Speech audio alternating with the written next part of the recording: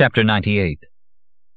The National Socialist Party did not tolerate secret societies, because it was itself a secret society, with its Grand Master, its racist gnosis, its rites and initiations.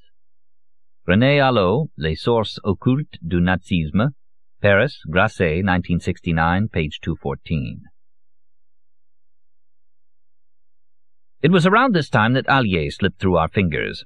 That was the expression Belbo used, with a tone of excessive indifference. I attributed the indifference once again to jealousy. Silently obsessed by Allier's power over Lorenza, aloud he wisecracked about the power Allier was gaining at Garamond. Perhaps it was our own fault.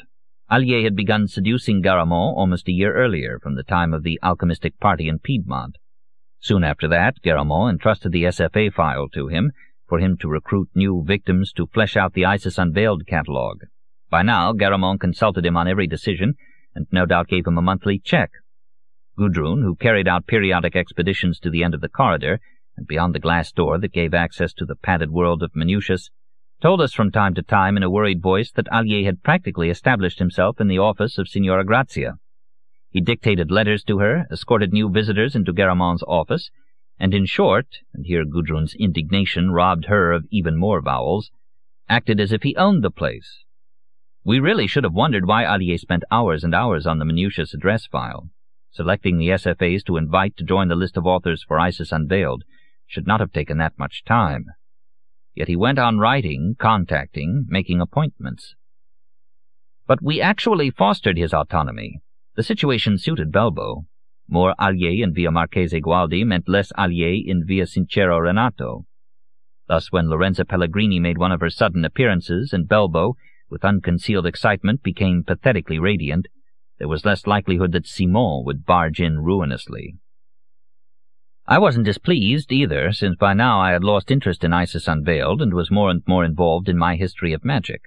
Feeling I had learned from the Diabolicals everything there was to learn, I let Allier handle the contacts and contracts with the new authors.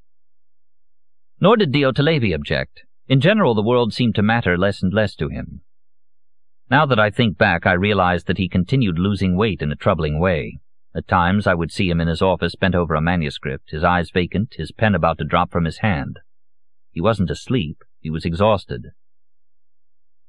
There was another reason we accepted the increasing rarity of Allier's appearances and their brevity, for he would simply hand back to us the manuscripts he had rejected, then vanish into the corridor. The fact was, we didn't want him to hear our discussions. If anyone had asked us why, we would have said it was out of delicacy or embarrassment, since we were parodying the metaphysics in which he somehow believed.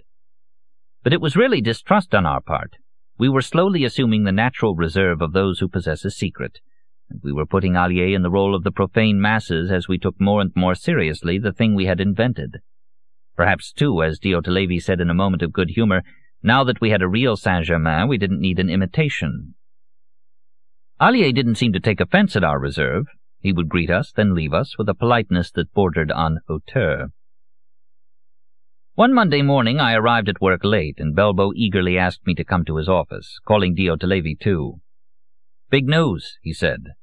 But before he could begin, Lorenza arrived. Belbo was torn between his joy at this visit and his impatience to tell what he had discovered. A moment later there was a knock, and Allier stuck his head in. "I don't want to disturb you. Please don't get up. I haven't the authority to intrude on such a consistory. I only wanted to tell our dearest Lorenza that I'm in Signor Garamond's office, and I hope I have at least the authority to summon her for a sherry at noon in my office." In his office? This time Belbo lost self-control, to the extent, that is, that he could lose it. He waited for Allier to leave, then muttered through clenched teeth, "Ma gattelanata." Lorenza, still showing her pleasure at the invitation, asked Belbo what that meant. "It's Turin dialect. It means literally, 'Be so kind as to remove the cork.' A pompous, self-important, overweening individual is thought to hold himself the way he does because of a cork stuck in his sphincter ani, which prevents his vaporific dignity from being dispersed. The removal of the cork causes the individual to deflate, a process usually accompanied by a shrill whistle, and the reduction of the outer envelope to a poor, fleshless phantom of its former self."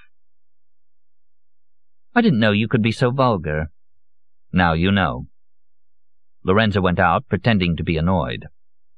I knew this distressed Belbo all the more. Real anger would have reassured him, but a pretense of irritation only confirmed his fear that, from Lorenza, the display of any passion was always staged, theatrical.